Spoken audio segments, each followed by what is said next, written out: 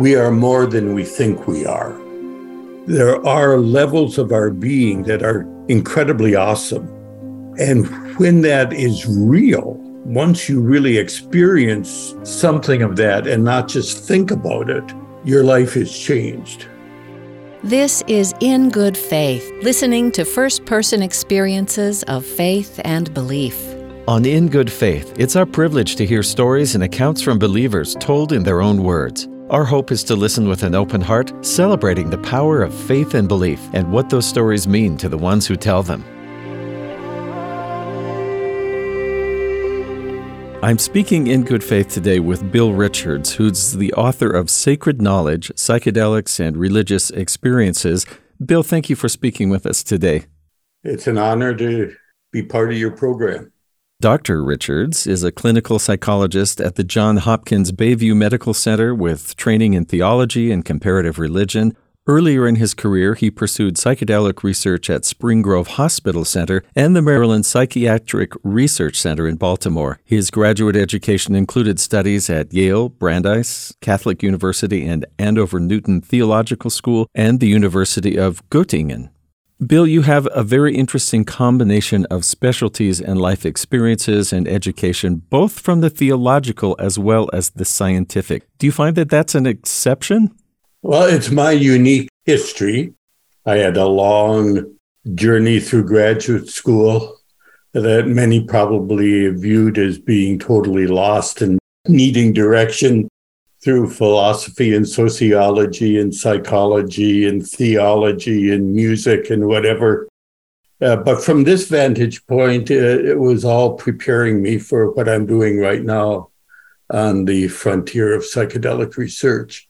So maybe I did know what I was doing. I wonder if you could define a word for us. These substances that have psychedelic qualities to them, entheogens. What does that mean? Let's start with psychedelic. Psychedelics means simply mind manifesting. It doesn't mean tie-dye T-shirts and rose-colored glasses. Okay? It means exploring, discovering human consciousness. And that opens up to many, many different strata of experiencing. You could see taking a psychedelic drug, a mind-manifesting drug, kind of unlocks the door to all these different types of inner experiences. Now, some of those experiences, not all, but some are what we call entheogenic. They're experienced as sacred, of having religious significance. And so the word entheogens was coined to point to those experiences. But there are many psychedelic experiences that are not entheogenic. It's interesting to note that this is not something that came of age with the discovery of LSD, but these are often traditional plants and ceremonies that have been around for millennia. That's right, since at least 500 BC. In an article you wrote, The Potential Religious Significance of Entheogens, you had several commonalities that tend to come out in just about everybody who has this experience. And the primacy of love, not just as a human emotion, you say, but as agape, an ultimate energy at the core of reality. That is quite a statement. That is. Were you perplexed when you saw that this was a common experience? Not perplexed, awed, inspired. And it doesn't happen with every psychedelic experience, but it's a characteristic of these profound transcendental experiences. You may know Dante at the end of the Divine Comedy says, "It is love that moves the sun and other stars." And perhaps Dante was a natural mystic. He's writing out of his own transcendental glimpses of reality. But that insight often emerges that love isn't just a mushy human emotion, but it's a creative energy at the very core of being. It's the most real thing there is in the universe. So your purpose in writing, not just publishing scientific research, but calling a book Sacred Knowledge, Psychedelics and Religious Experiences, you see people gaining insight into themselves, into the universe? Yes, both and. It's important for people to understand that there's no such thing as kind of the psychedelic experience. There are many, many different strata of experiencing, from perceptual changes that may be delightful and colorful, but don't have a lot of meaning, to reliving things from childhood, resolving conflicts, the whole realm of ordinary psychotherapy, of becoming more whole in your everyday personality. And those experiences can be incredibly helpful in accelerating psychotherapy, but we usually wouldn't call those spiritual experiences. They're psychological experiences, but incredibly helpful. Then there's what we call the bad trip. There's panic, paranoia, which happens when people aren't adequately prepared or guided. The opportunity awakens and they run away from it and they get scared and confused.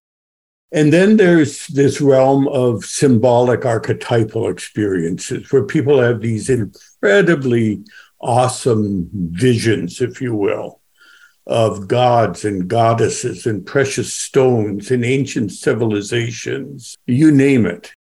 Where does that come from? I don't know if you know, I don't. Is it encoded in our genes? Do we access it spiritually, whatever that might mean? But they're reliably reported. Visions of the Christ, of Buddha and Bodhisattvas, Greek gods, you name it. Like they seem to be encoded within us somehow. But then there's this, what we call mystical consciousness. And believe it or not, mystical consciousness is becoming a scientific word. You can find it in the Journal of Psychopharmacology now. And that refers to this unitive state of awareness, often preceded by what's described as the death or transcendence of the everyday personality. Just immersion in a unitive, love-infused, eternal world, and then a rebirth of the everyday self. And that's pretty awesome. What are people looking for, and maybe this would be different depending on the ceremony or the culture, when they enter into and seek an experience like this? What are they hoping for? Probably different people have different motives. Some are just curious. They've heard that other people have had amazing experiences and they want to have one too. I hear Bali's a great place to visit. I want to go there too. Sort of mental tourism. That's right. Some people are really suffering with guilt and grief and addictions and depression, and they're really hoping for some resolution of their pain, some healing, some insight, some sense of rebirth. Some people are really looking for deep spiritual insights and answers. What does it mean that we discover ourselves on this little spinning planet for less than 100 years? What's going on here? And they're asking deep questions and looking for answers in a religious, philosophical framework. When people do have some, what they would call a spiritual experience, whether with what they call the divine or the essence of life, whatever it might be, is that an interesting experience to have had, or do you see this actually changing the course of people's lives? Definitely the latter. In fact, it's so hard to put into words. Some people would not even want to say, I had the experience. They'd want to say, the experience had me. In theological language, it comes as a gift, as grace. It's not an accomplishment of the ego. It's when the ego chooses to unconditionally trust that this experience typically emerges and fills the inner realm of consciousness, if you will. You mentioned someone who might be ill-prepared for the experience and resist it instead of being open to it, maybe having a bad experience. I've been reading about guides, or if this is used as therapy, how does a therapist or a guide assist someone who's going through an experience like this? First of all, we use the psychedelic in a competent way to begin with. We don't just give the drug to someone to see what will happen. Okay. If we decide to include someone in one of our research projects, we always prepare the person. And that includes building a bond of trust with the therapist facilitator so you feel safe during the action of the substance. And then there's instruction about kind of how to navigate in that inner world. Two of the big things there are, if there's something frightening, scary, dark, threatening, you always go towards it. You don't try to run away from it. Perhaps it's there for a reason. Yeah, that it's actually coming to teach you something. But it may be painful. It might be made up of unresolved grief, for example, or guilt, or fear of confronting something you've been avoiding. But when you go towards it, maybe holding the hand of your guide, if you need it, there's resolution. The threatening dragon or monster turns into your father when he was drunk in the middle of the night when you were a child, or the babysitter that attempted to abuse you or did, or it's a collection of your grief and guilt that you've been avoiding. It has meaning. First thing is you always go towards anything that looks threatening. In the ayahuasca traditions in South America, they talk about the great anaconda serpent. If it appears, what do? You dive into its mouth and look out through its eyes. You become the anaconda, the kundalini, the psychic force within you. If you run from it, you just get into panic and paranoia. You're running away from a mental image that would teach you something, but you're not ready for the lesson. You haven't done your homework. Okay. That's the essence of the so-called bad trip. The other big point is turning off the intellect to collect these experiences come in an intuitive way, not a thinking, cognitive, rational way. So if you say, stop the world, I have to label you before I can experience you, you're going to get into trouble. We teach people to dive in, collect experiences, and then at the end of the day, after the drug wears off, we'll put words on it and decide how to express it. But during the height of the experience, you need to let go of the usual verbal controls and thoughts. This is applying to what we would call a moderately high or high dose session, where there's enough drug to open up the transcendental portals of the mind. It's more vivid mental imagery, like a dream at night, but even more clear and profoundly beautiful often. And you see it most clearly with your eyes closed, though if your eyes are open, it might be projected or incorporated into the environment. Interesting also that you say so many report that what they saw was so vivid that it felt more real than their typical everyday existence. That's true. The whole mystery of the relation of the brain to human consciousness and awareness is a huge topic that probably quantum physicists can explore most cogently. Frankly, we don't know what we are yet. And we don't know what the spiritual is, but we do know that it is.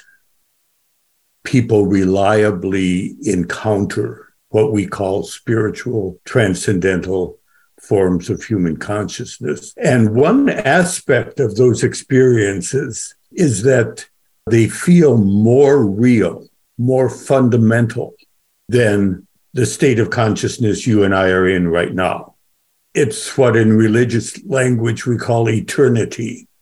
It's a state of mind outside of time and space, cause and effect.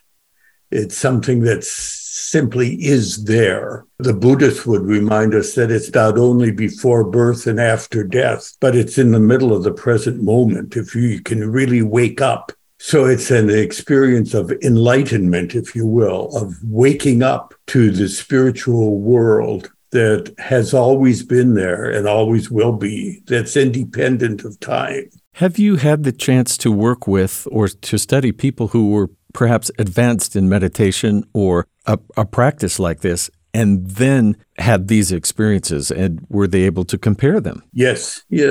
They would say it's the same world. When that profound level of consciousness becomes dominant in your experiential world, the response of the everyday self, my little Bill Richards, if you will, or your Steve Perry, is simply being awestruck. It's beyond words, it's beyond language, it's beyond all the opposites of human thought. We have these words like death and life and male and female and one and many and time and eternity and so on. And there's a sense of this state of consciousness including and embracing all. So it's always both and instead of either or. And that makes it very hard to talk about. Mm-hmm. But that expansive sense of what is seems to grant peace to many people. Like a religious experience. It is a religious experience as far as I'm concerned. We quibble about the meaning of terms. Some people want to get rid of the word religion. They want to say, I'm spiritual but not religious. I think religion's been around a long time and it's always morphed and changed and grown. Religio is what unites us. I'm one who kind of favors saving the word religion in its many, many forms. All of the great world religions, in a way, have this profound level of revelation, which is the spiritual word for these experiences, in common, of discovering this eternal world. And we put different words on it. Having studied so many people through this process, is this something that you think, if anyone who was mentally healthy and able and could safely do it with supervision and help, would that change things in the world if everyone had an experience like this? Well, there are many who feel that what's happening in not only the psychedelic world right now, but the meditation world, the yoga world, the comparative religion world, is kind of the dawning of some sort of new consciousness or an evolution of consciousness. The profound insights of these states, the primacy of love, for example, the value of every human being, the interrelationship with nature, if those were more commonly valued and known and respected, we really would have a different world. We wouldn't be killing one another on battlefields anymore. Is that because of the sense of interconnectedness? Yes, that if everyone really is my brother and my sister, if we're what the Hindus call the web of Maya, the bejeweled net within us in which we are all interconnected, when that becomes not just an intellectual idea, but an experienced reality, and you bring that back to the everyday world, your behavior starts to change. I kill less bugs than I used to. Okay. When I see a bug in the kitchen, my old inclination was just to smush it. Now, if I can trap it and let it outside, I will. There's a reverence for life. That's what Albert Schweitzer talked about, a sacredness of life that gradually gets integrated more into daily living, I think. At least there's the potential of that. I think we need social units to help people apply and integrate the insights that occur in these deep states. And then I think, my gosh, we got them. We call them churches and synagogues and mosques, where people can take their insights and think about how to apply them in community and in the world. Is there something that you felt was important you learned about yourself or the world around you that has made a big difference to you through these experiences? One learning is that we are more than we think we are, that the human mind of each of us has potentials, has connections, has other dimensions that we either forget that they're there or we don't know that they're there. So there's a sense of discovering them, remembering them, recapturing them in psychedelic sessions. The German existentialist Karl Jaspers says, der Mensch ist mehr als von sich wissen kann, that man, the human being, is more than he knows or ever can know of himself. There are levels of our being that are incredibly awesome. And when that is real, once you really experience something of that and not just think about it, your life is changed. And that's part of the power of this in medical treatment, in treating addictions, for example.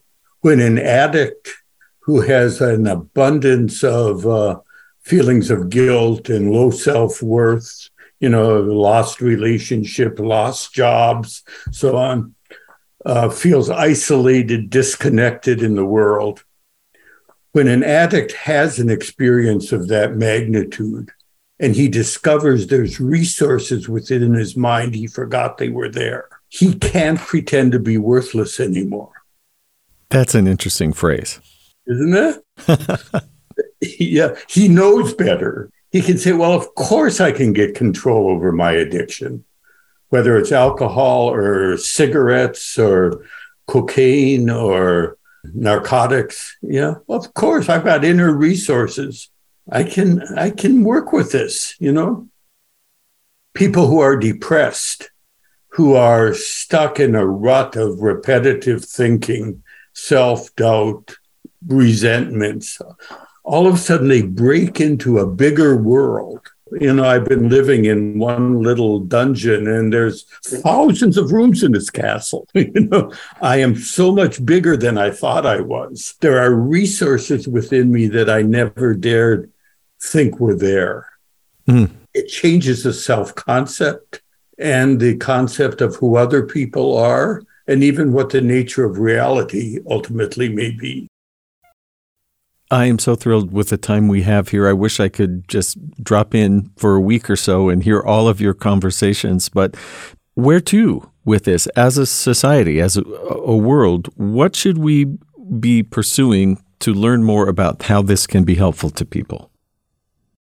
We need to do a major educational job because a lot of really well-educated people still are influenced by the irrational sensationalism of the 1960s. Psychedelics scramble your brains and make you jump off skyscrapers and have deformed babies, okay? We know that's not true. I think psychedelics became kind of a symbol of a lot of cultural change back then. Not only the drugs, but the women's movement and the change in sexual mores and changes in race relations. And there was an awful lot of ferment and change occurring in the 60s and 70s. And psychedelics kind of became a symbol of that, LSD.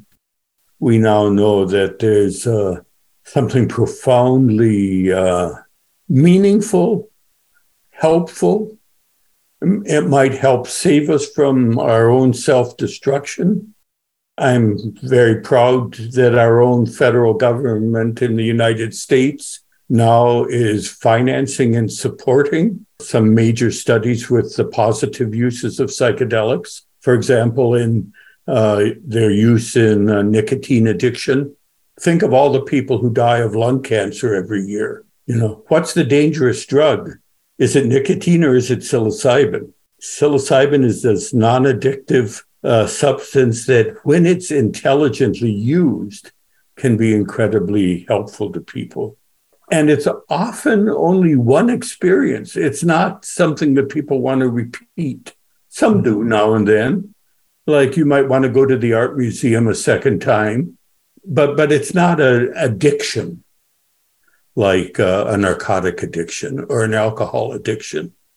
Have you seen or heard people report a change in their understanding or a gaining of an understanding of the nature of the divine or God or the universe? Yes, but I think many would say the divine is so awesomely multifaceted. In Hinduism, it includes the creator, Brahman, it includes the dancing Shiva, it includes the Kali, dark, scary figure. All the aspects from creation to destruction to rebirth. Right. The little everyday self does not understand God. It acknowledges the reality of God.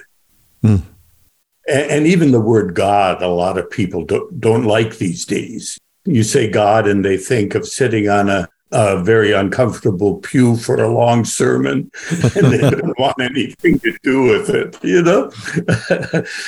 So instead of that three-letter word God, some people will say the ground of being, or the nothingness that contains all reality, or Edmund Sinnott at Yale in the Department of Biology used to talk about the purposive properties of protoplasm.